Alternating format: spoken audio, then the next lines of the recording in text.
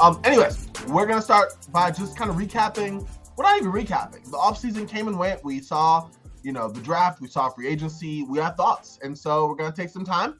Got a little truncated amount of time here to just share some of our thoughts on what we've witnessed this offseason, what we liked, what we possibly didn't like, all of the things. So let's just kind of, I guess we want to start positive, just throw it out, what we like, what we didn't, or kind of just go throw out a team and just kind of discuss from there. How do we feel about it? I think the first makes more sense if we want to keep this to the point where Garrett's not up until 3.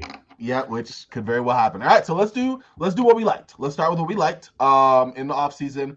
Kind of work around the room. Let's start Josh, Garrett, and then we'll go with me.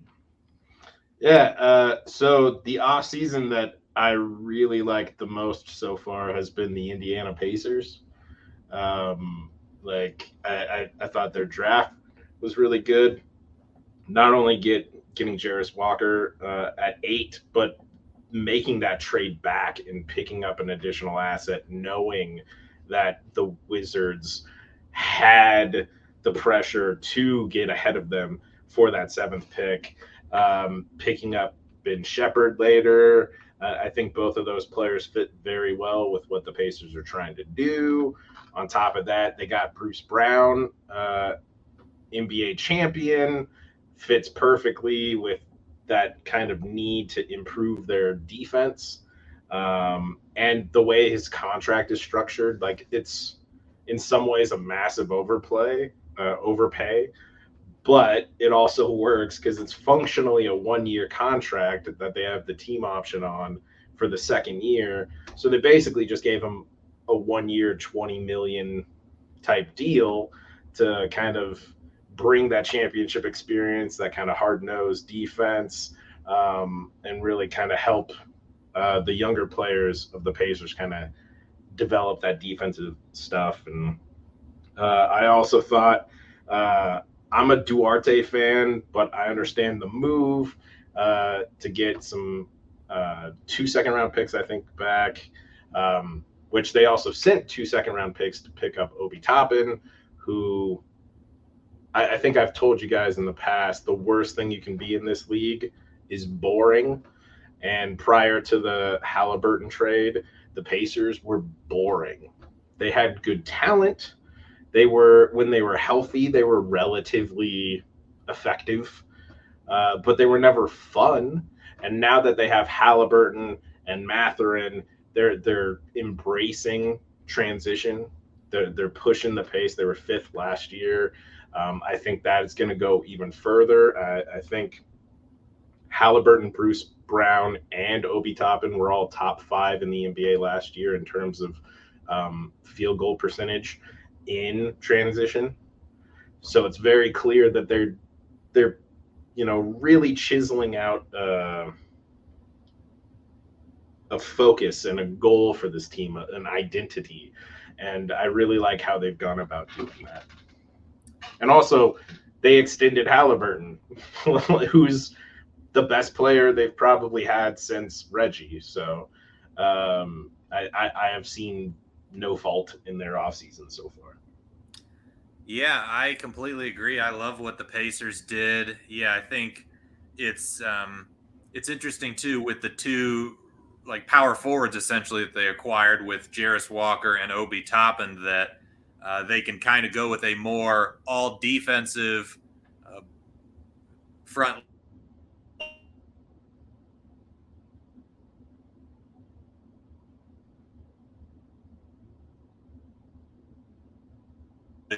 shoot in Obi.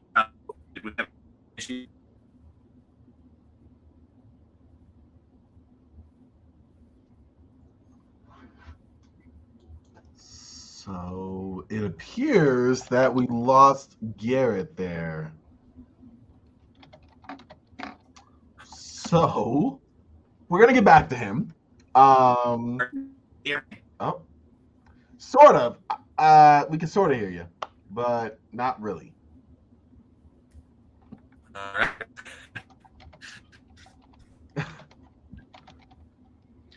Corban, what was kind of your favorite stuff from this offseason, or a team that you thought did really well? this offseason. So, I got to bring up a team that could have went and chased the allure of stars, possibly fall into a bad trap, but came and had a sensible offseason to kind of augment, some weaknesses they had and preserve that continuity. And that's the Los Angeles Lakers, of course. I think surprise.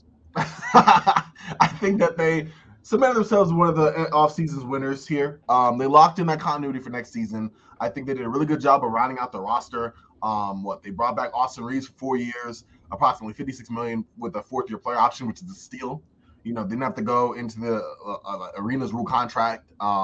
They weren't pressured by other teams to overpay him to a massive degree. Like, they did a really good job of putting out the smoke signals that we will do whatever it takes to and they did. Mm-hmm. That is the maximum they could pay him. So they did do everything they could. So they did.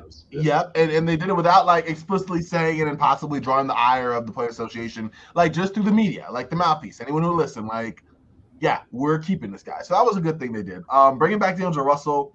Not only did I like the fact they brought him back, the playoff performance in the conference finals, notwithstanding, I thought he did a really good job in the first 2 rounds to kind of help the Lakers get where they got, at least to a certain point. Thought he was a big part of the boost of their play in the second half.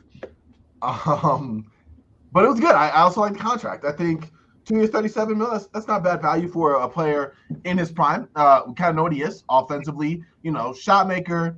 You can play kind of both guard roles. You're not getting a very good defender, but getting a pretty good playmaker and a guy who is not afraid of taking and making the big shot. So I like that. I also like the signings of Gabe Vincent, Torian Prince, Rui Hachimura. Retaining him was great.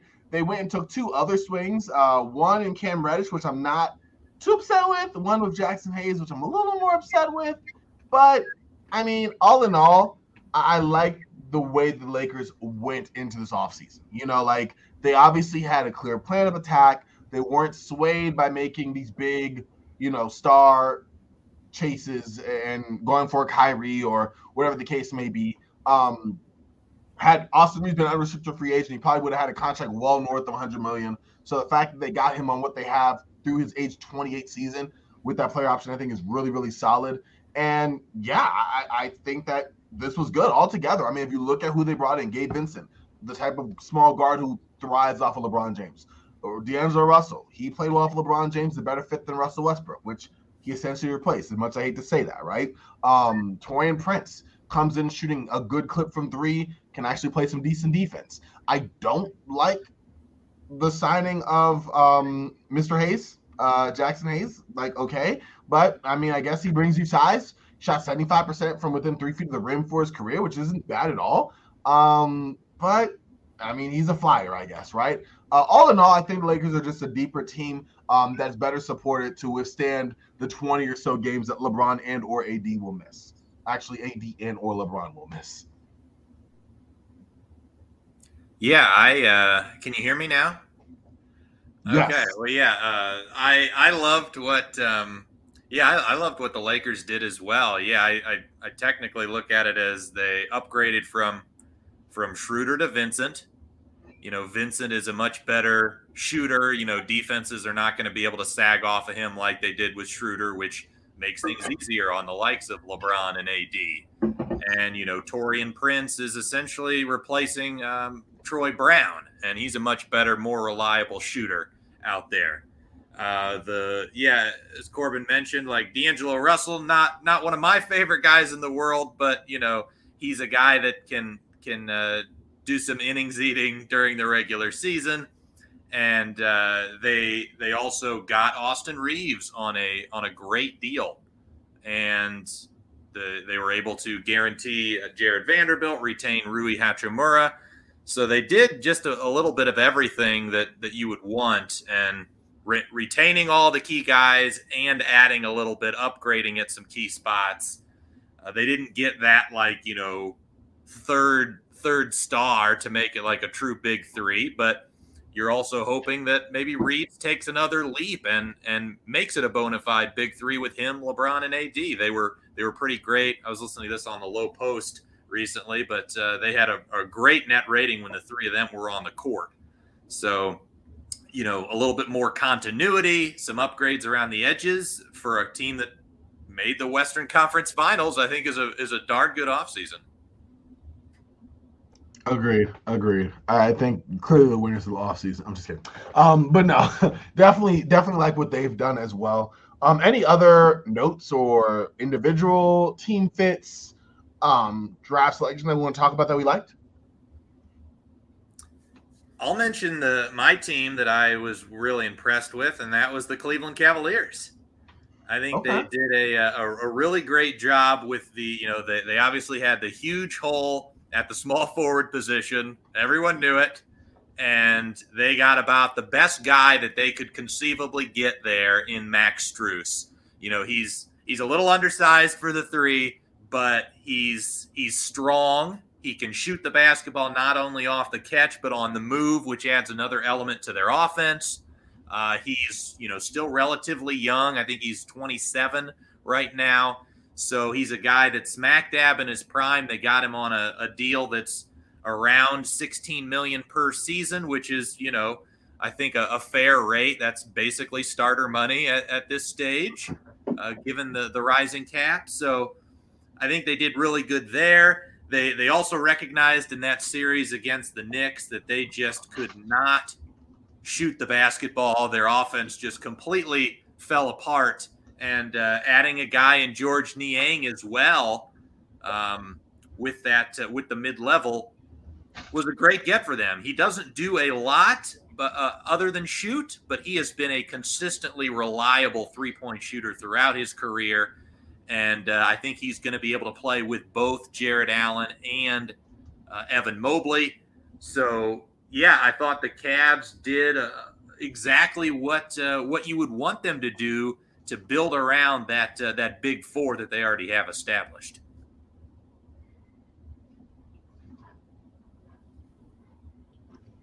Josh, you have any thoughts on the Cavs and their signings there? I loved Niang and Strus for them.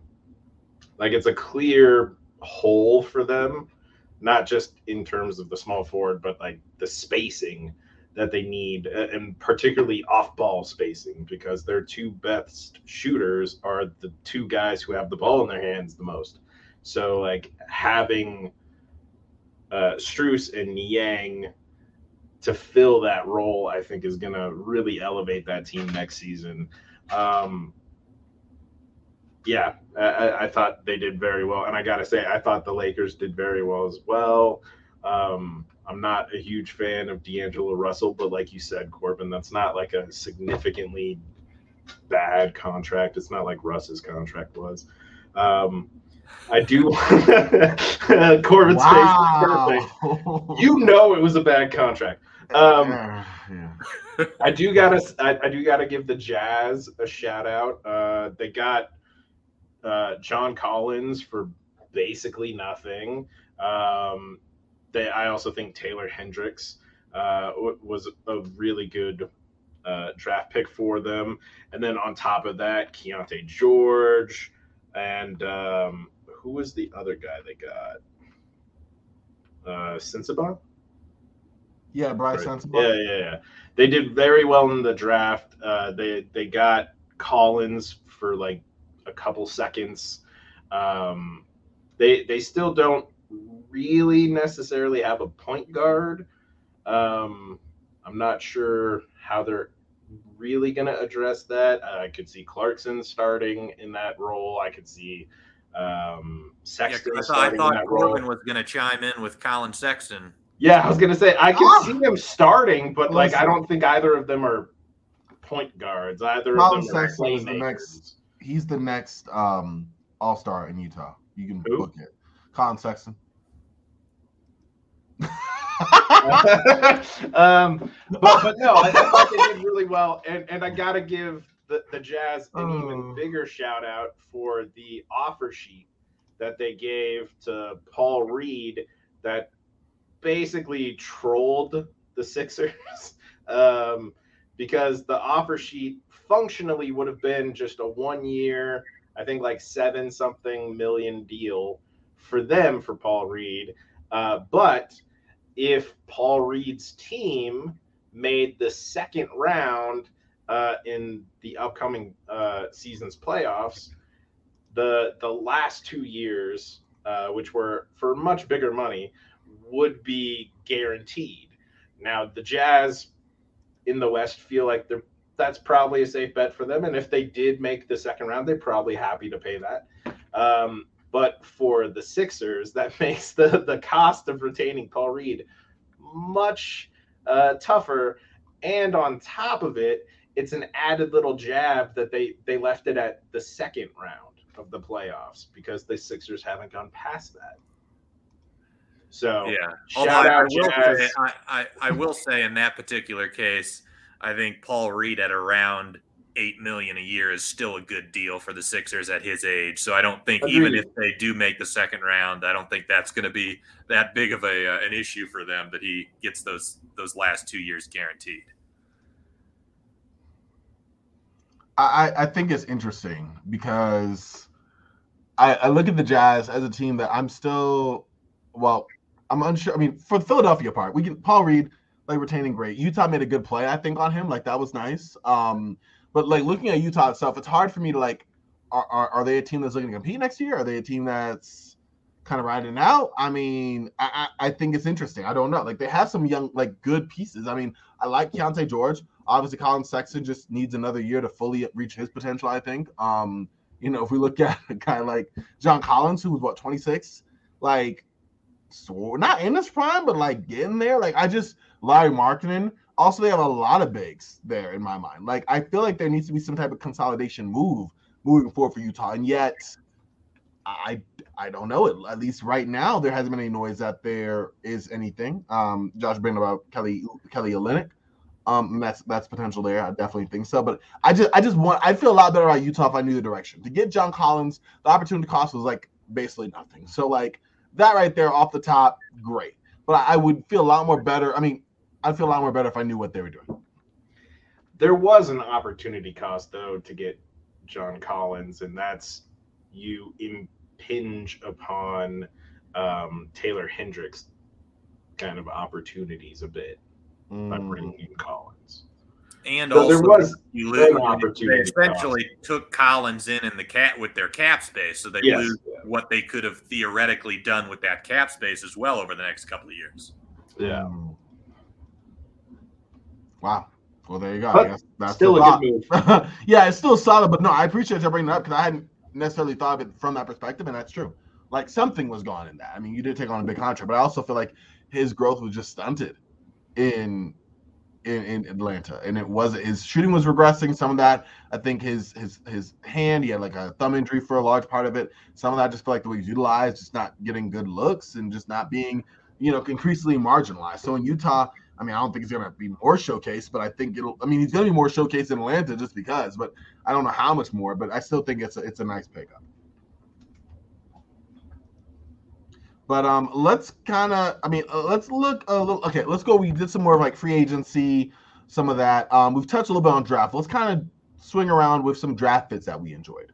Josh, you can start with you, then go to Garrett. Just, I don't know, a fit. I mean, you already mentioned Jarris Walker. I know Bryce Sensabaugh has been talked about a little bit. But what are some draft fits that you look at, like, you know what, like, I actually like that. Whether it's for the player, for the team, ideally both. What do we think about that?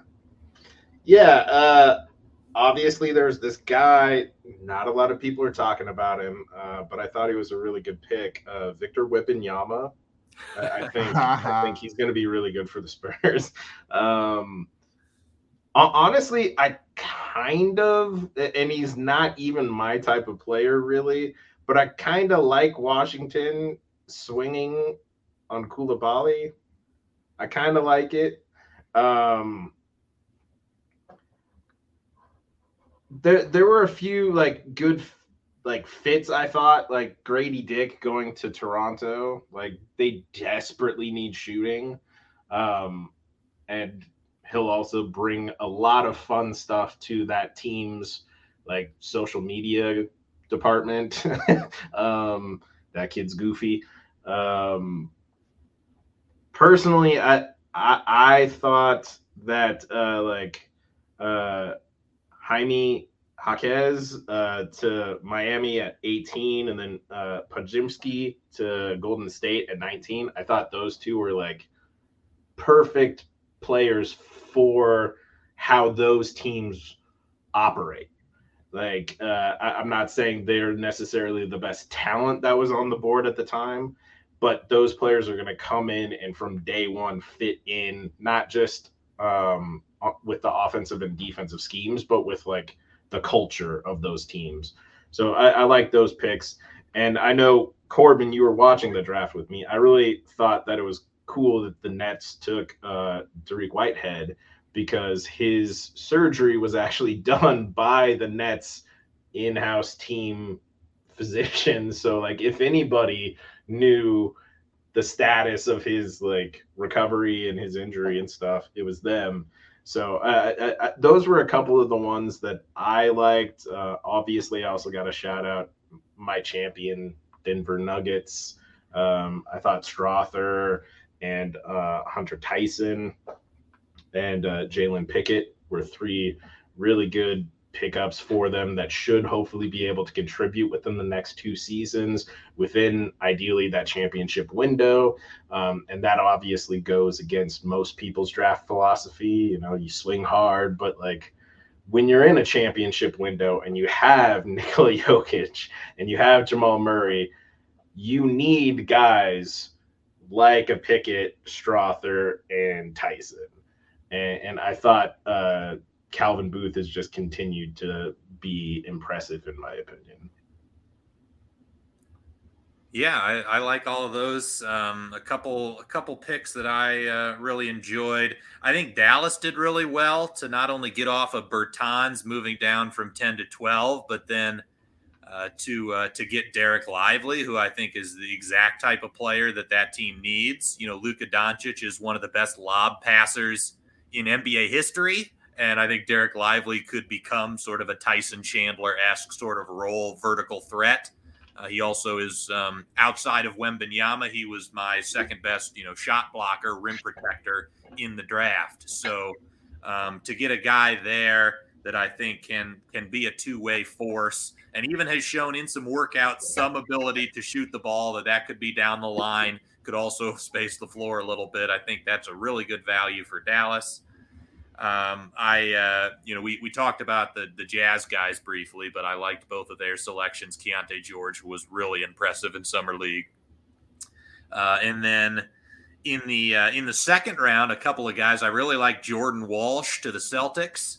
He was a guy that defensively just a monster in college, and obviously had some limitations on the offensive end, but you knew that he was going to be similar to like a Herb Jones. You knew that this guy was going to be a defensive difference maker right out of the gate.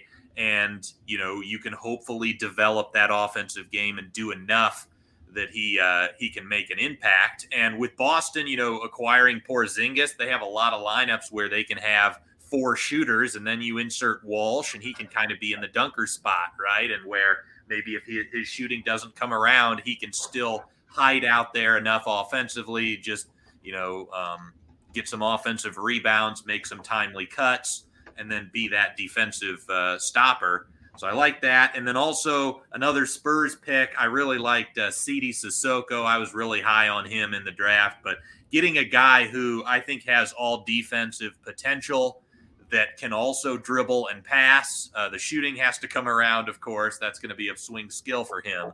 But, a guy that has elite strength, really good mobility, decent length, seemingly has a pretty good feel out there, and brings some skills offensively where he can grab rebounds and go coast to coast. He can be a connector and make the right pass, make the right reads.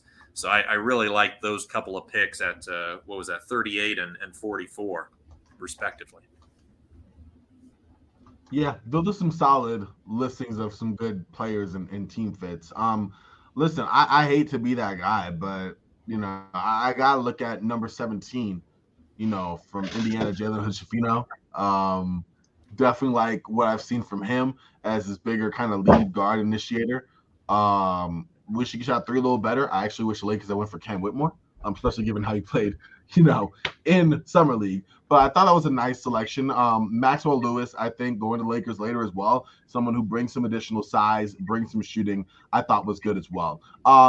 Portland, I like Portland's draft. Obviously, the star of the show is Scoot Henderson and just how he looked in his limited Summer League action, but just how he fits in. And we have to figure out what's going to happen with Damian Lillard, where he goes, and the return on that. But having Scoot Henderson, I think he was one of the other guys outside of Victor Wembanyama who I feel has real, true star potential. A guy who can jump out the gym, can throw down poster dunks, but has a really good basketball IQ.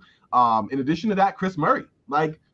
Chris Murray's probably not going to be a star in the NBA, but he has the tools to be a really productive role player moving forward, right? He averaged, 6.8 three-point attempts in Iowa, which You say he can't be a starter? I think he could be a starter. No. I'm sorry. I meant star. Oh, okay. I must have slurred my words.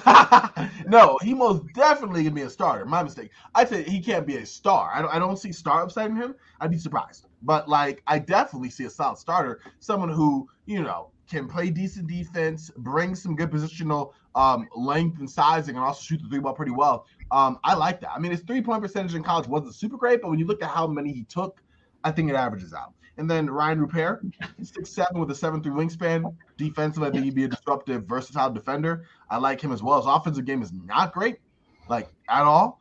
But just what he brings defensively is good. And you're adding this to a group of Shaedon Sharpe and other young guys, that are on this team. I mean, I still believe in Mr. Little. I still believe in Keon Johnson. There's other guys in this crop of young guys that I think this class can really help. And again, this is not even mentioning, what comes out of the haul that the Blazers get back for Damian Lillard. What other young players and prospects will go? Although the front office has been weird saying that they still want to win despite losing Damian Lillard, that kind of feels counterproductive to me. I don't think that Jeremy Grant and whatever you get back from the Dame trade is going to help you win more than Damian Lillard. But besides that, just draft fit, I definitely like Scoot Henderson there. I just think that they had the easy decision to make. They had a star outside prospect, and they brought him on.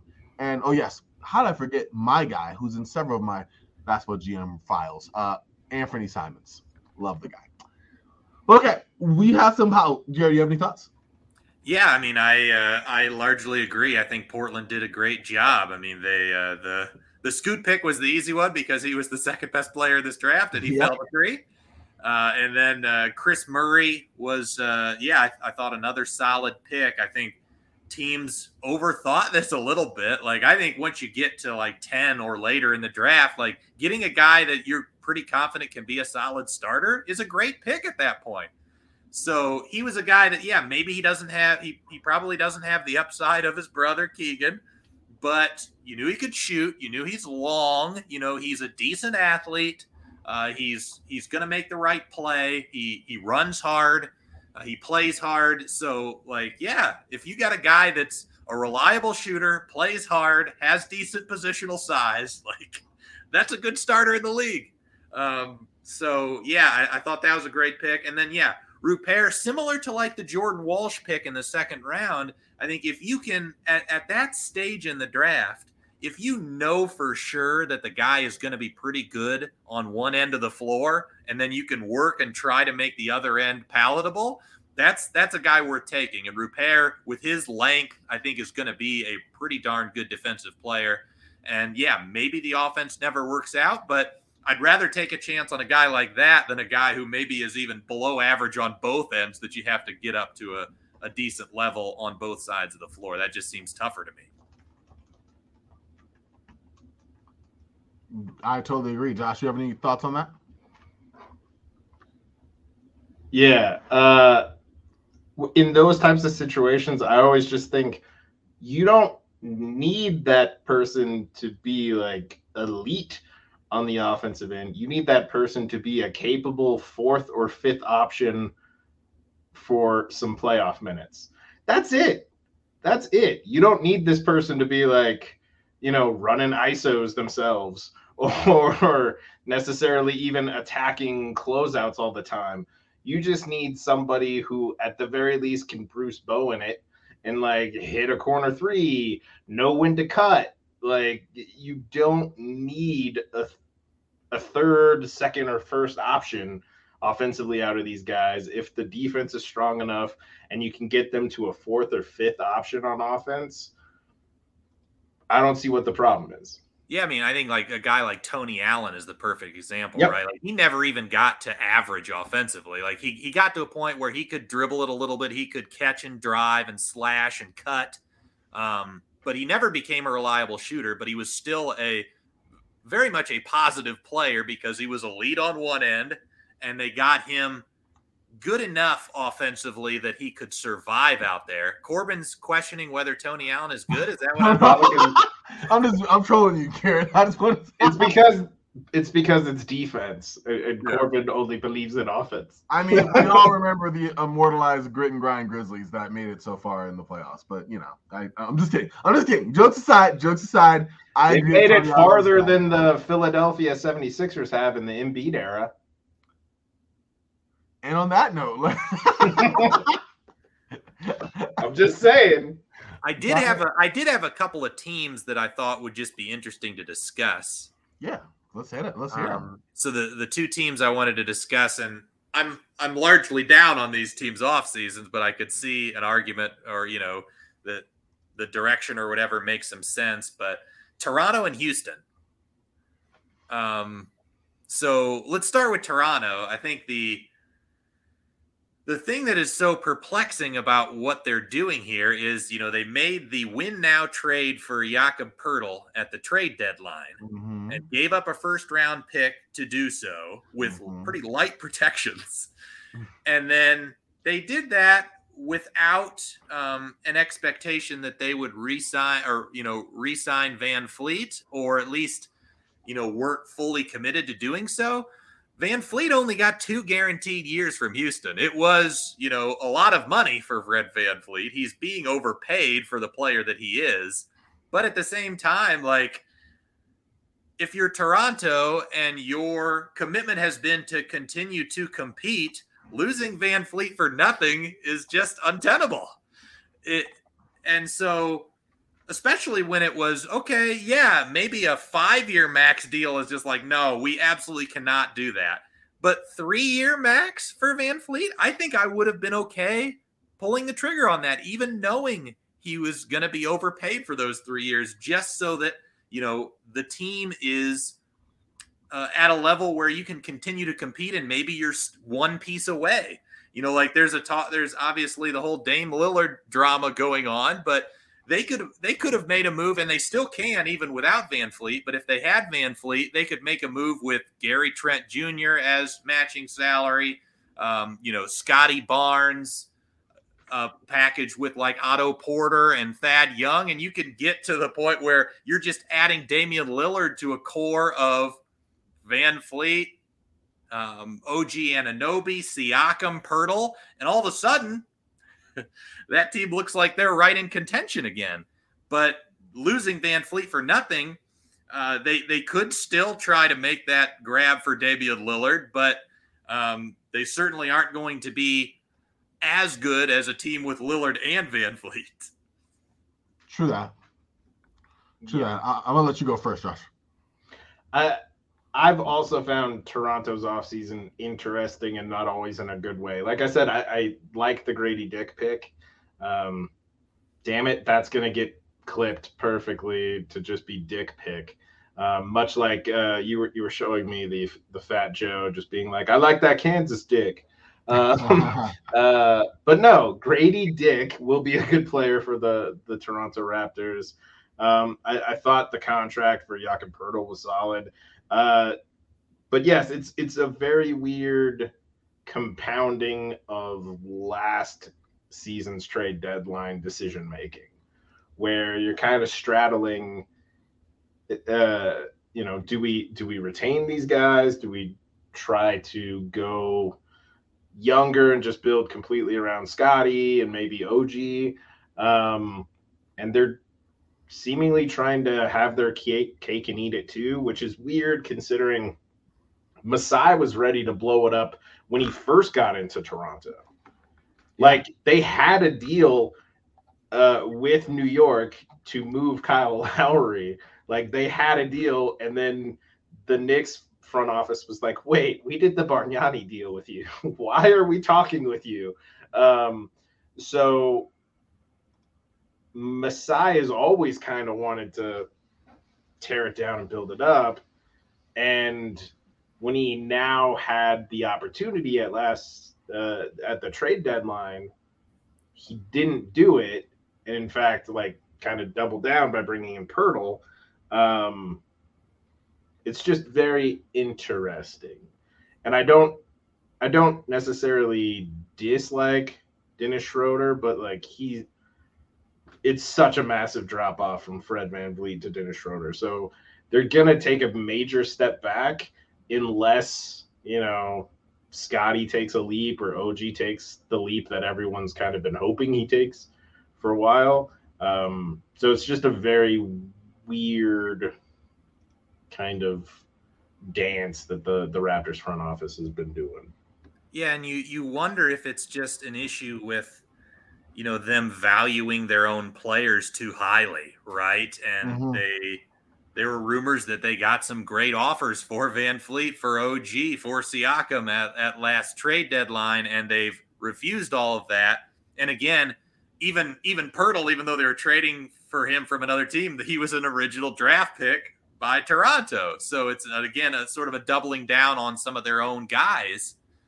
But again, I keep going back to the same thing where it's like, okay, if you're valuing your own guys and you're going for it, you're a buyer, not a seller, then pay up for VanVleet.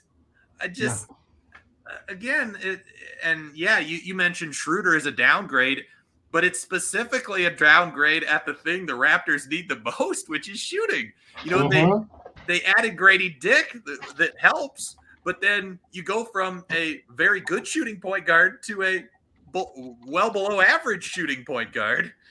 And you've still got this conglomeration of 6'8", 6'9" wings that, don't necessarily all fit well together offensively.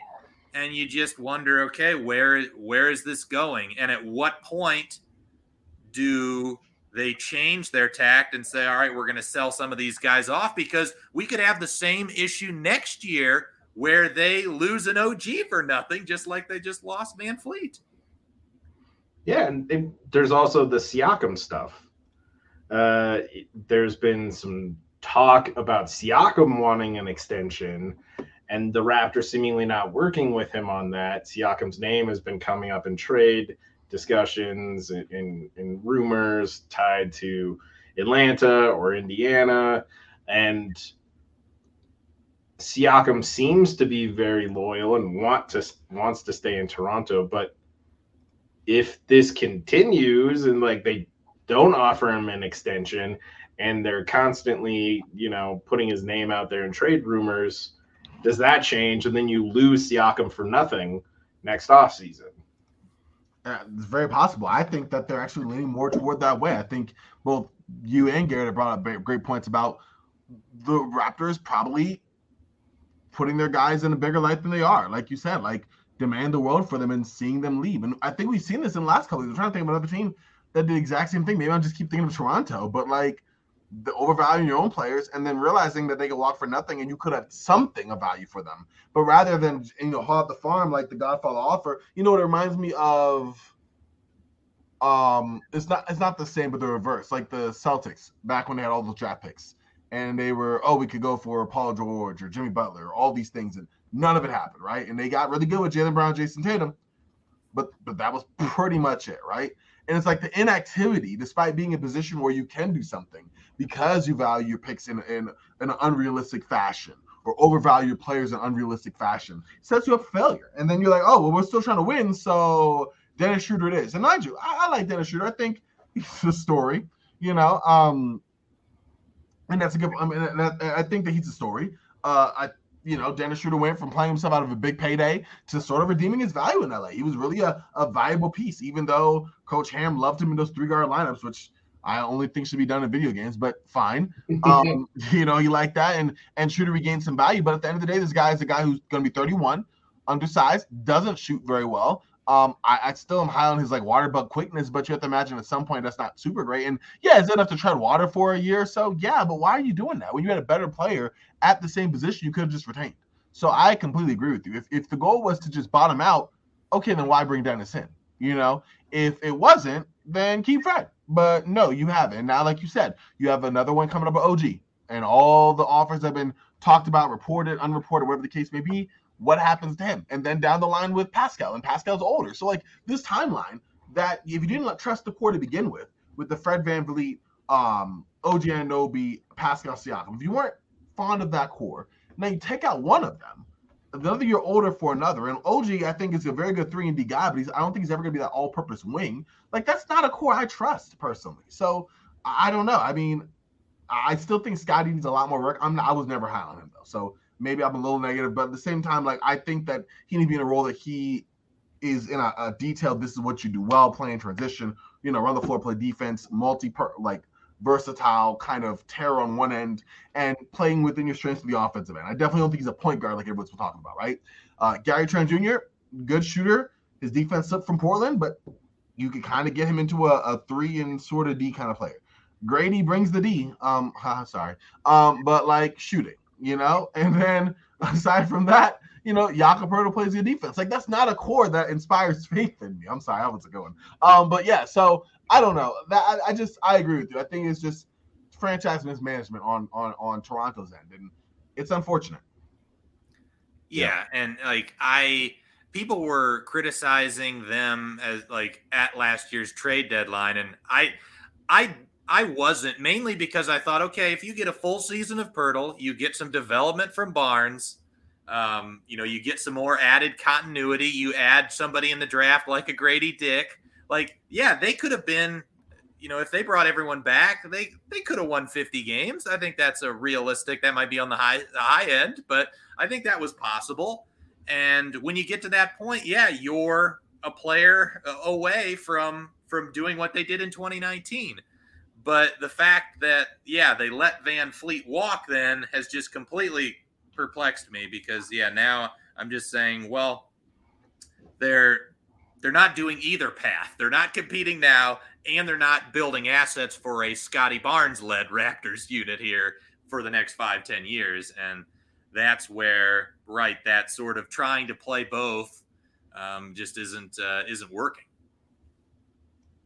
Yeah, I agree. Speaking of playing both, let's turn our attention to Houston.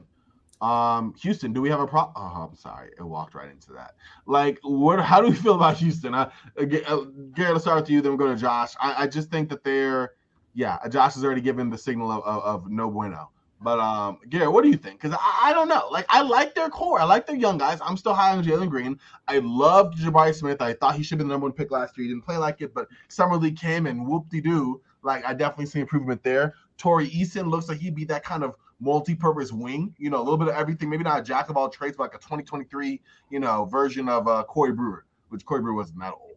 But like in terms of like somebody who like does a little bit of everything, brings energy. I think he's better on defense, but like kind of does a little bit of everything in my mind. That probably wasn't the best comparison, but a guy like that, like I like Houston's young guys. Alperen Sengun, I don't know if it fits in Houston, but I like him as a player. You know what I mean? But then you have these other guys. You have the aforementioned Fred VanVleet. You have Dylan Brooks, Jeff Green. I don't know. I have questions. I'm curious. Yeah, there's like as far as some of the young picks, like I liked both of the draft pick of Amen Thompson at 4, and I liked Cam Whitmore taking a flyer on a guy that fell at 20. Like I like both of those selections. Jabari Smith showed everything you would want to see from a second-year guy at Summer League. He looked like he was too good for Summer League, and that's what you want to see from a guy who was a top 5 pick last year. But, yeah, the VanVleet thing, even though I really like VanVleet as a player, I do sort of question, okay, is this them trying to fast-track the rebuild at the expense of the development of some of their young players? Like, I think Amen Thompson, just from the one game that he played at Summer League, was so good. And I would want to just put the ball in his hands and give him as many reps with the ball as humanly possible. And I'm worried that this is just going to be a team run by Fred VanVleet, and he's going to get 15 minutes a night or something like that. And then, the Dillon Brooks contract, I understand that they had so much cap space, they needed to spend it on someone, but giving him 4 years, I do not understand that at all. A balloon payment for a year or two, sure. But 4 years for Dillon Brooks after he had one of the worst offensive seasons in basketball, I really don't get that. And, Corban, you brought up a guy like Jeff Green as well. They're adding all of these veterans, and you wonder, okay, well, where's Cam Whitmore fit in? Where is he going to get time to play? So they've got this exciting young core, but yeah, you worry, is the ownership, is the head coach, is this organization in general trying to win 35 games at the expense of being better 2 or 3 years down the road when this team should be hitting its peak? That is exactly what they're doing, Garrett. And there's two big reasons for that. One, they don't control their draft pick next year. So, and in reality, and I see this so much, people talked about this with the Brooklyn Nets and stuff like, oh, well, you can't tank. And obviously you shouldn't tank if you don't have control of your pick. But like, there's this idea that like, well, you have to compete or else it'll look bad. Screw that. I don't care if it looks bad. That was the cost of making the trade that I made. Like I know there's a cost to it. And yeah, that other team might get a good pick out of it. That's what it is. But that element is a pressure on Houston of, do we want to continue to get another top 5 pick and then gift it to somebody else? That's not a good look. But also you shouldn't care what it looks like. You should care what it actually means and does. The other thing is the owner did not expect the rebuild to take this long.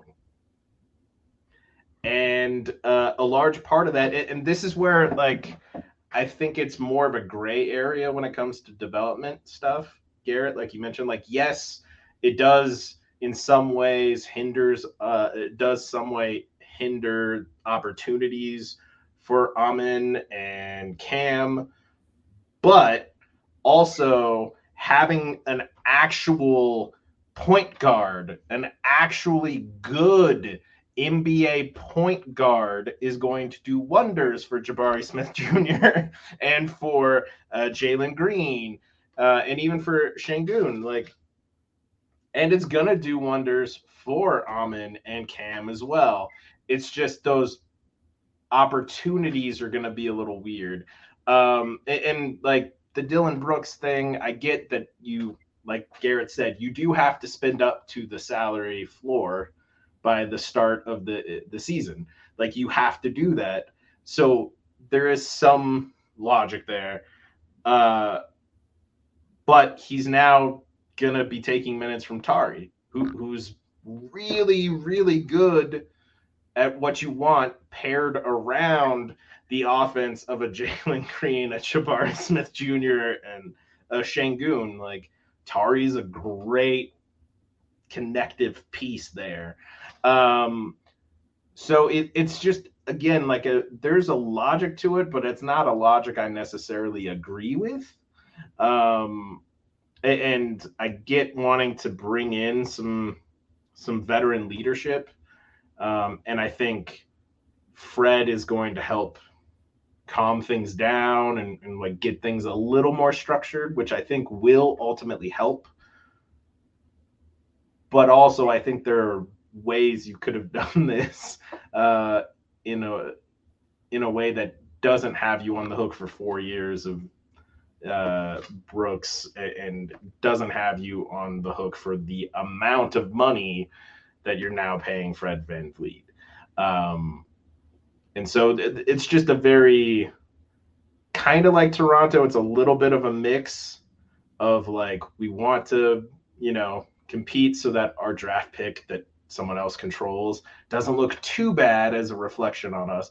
Also, our owner is kind of getting tired of us sucking horrifically, which, to be fair, it would suck to have, you know, the Houston Rockets of the last like the last 3 seasons or so be your team.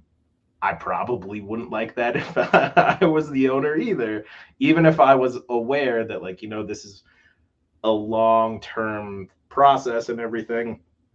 After like how bad the Rockets have been over that time, I can understand a little bit of like, okay, let's get this rolling a little bit more. That said, it's still not the right configuration of that, in my opinion, to actually work in either direction. Yeah, speaking again to that, giving Brooks 4 years, there's multiple issues with it. One being that, like, it doesn't incentivize him to improve his game because he's got, you know, multiple seasons of guaranteed money. But then more importantly, you know, if you signed him, say, to a 2-year, $40 million contract, right, in 2 seasons, that doesn't – the Rockets would still have early bird rights on him. They could then give him 2 additional seasons beyond that at that point. But if it doesn't work, they can go in a different direction.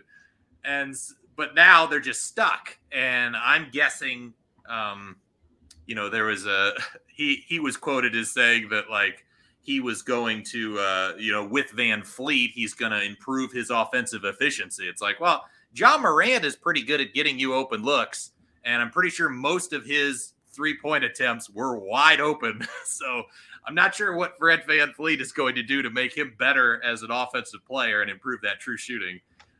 He's going to teach him to bet on himself.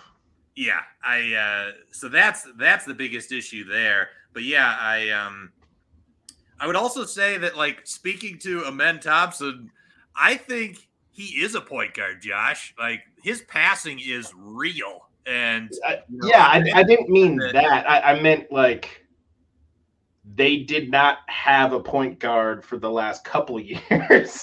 and so, like, I understand them wanting some sort of somebody who can actually, like, let's slow things down. Let's push things further. Let's, like, keep things contained, calm, structured. Let's actually do things correctly. And I'm not saying that Amen can't be that, but I guarantee you the Fred thing was already well considered before they even knew Amen was going to be there at 4. Fair enough. I think both teams, talking about the Rockets and the Raptors, I think this is the same kind of thing about not having a direction, right?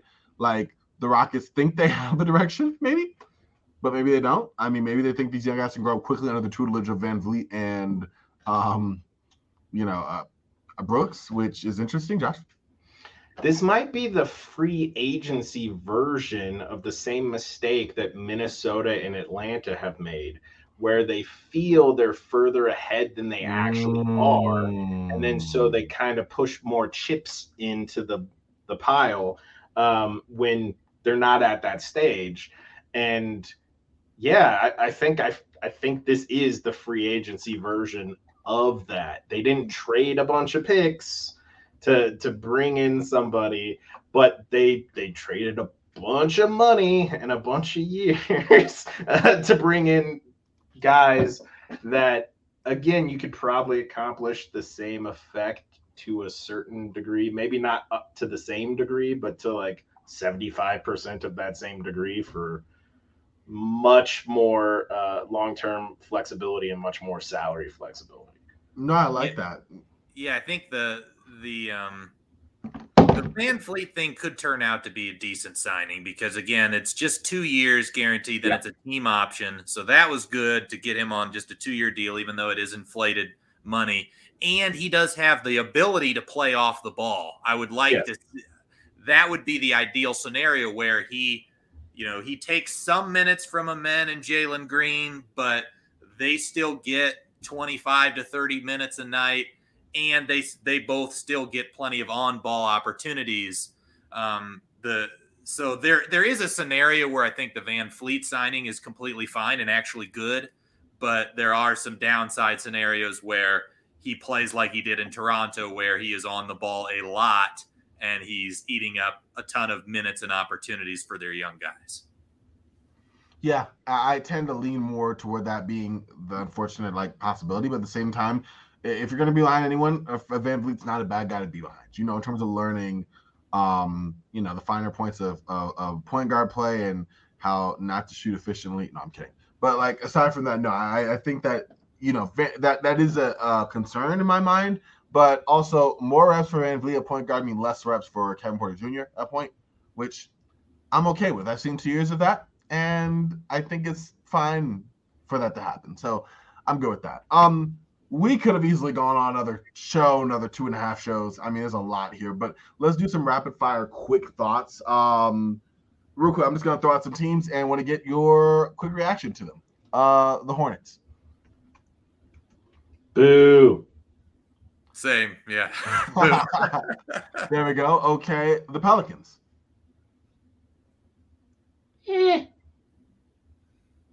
Okay. Yep. Josh and I are on the same page so far. Yes. All right. Timberwolves. I actually like picking up Leonard Miller early in the second round. I thought that was a good thing for them. They have other issues, but it had nothing to do with their draft. Yeah, thumbs up for them. I liked what the Naz Reid re-signing, as well as Love Naz. I'm blanking on it. The cousin of Shea. Nickeil Alexander. There we go. I like the contract they signed for Nickeil as well. I thought Minnesota did a pretty good job. Got some good value on both of those contracts. Agreed for sure. What about the Clippers? The steal of the offseason, Russell Westbrook at $4 million a year. That's pretty good value. You can't say that's not the steal of the offseason, Corban, but it is solid value. The shoe has yet to drop with the Clippers. Harden has specifically said that's the only team he's doing the same thing Dame is doing. So it's hard to give the Clippers anything more than an incomplete at the moment, because it could be completely different once that shoe drops. Corban, your Lakers got the steal of the offseason with the Austin Reeves contract. Oh, yes. And I brought that up before. I don't know why I reneged on that. Well, Russell Westbrook, you have to – I know where my loyalties lie. But no, yes, I definitely agree. The Austin Reeves contract, for what it was, it was great. I'm definitely fond of that. And look forward to how he continues to develop, because the dude came in really solid and he became incompetent, has only become more solid. Apparently, I think the Athletic had a report that more offensive responsibility is going to be put to him, and I definitely want to see how that looks playing off of LeBron and AD. Last team I want to run by, the Golden State Warriors. I actually liked. I thought Podziemski and Trace Jackson. I thought those were two really good picks for them. And I like them picking up Dario Saric. I think Saric is a great fit for them. All right. Yeah, and Chris Paul. I still think Chris Paul is really good when he's actually healthy. So. There are some question marks as to, him playing in the Warriors system. Chris Paul is a ball dominant, pick and roll dominant player, but he's also one of the most intelligent basketball players that's ever lived. So I think he'll figure it out. And worst case scenario, Steve Kerr can kind of run it where we run our Warriors stuff when Steph is on the floor. And then when Steph sits, we can just let Chris Paul do his thing. There we go. Either way, I agree. I think they will find a way to make that happen. And that will do it here for the Unholy Three. Just around an hour, the shortest show we've done in a minute. It's been great. For Josh, for Garrett, for myself, we'll be back real soon. But until next time, we're Frosty. Y'all stay frosty.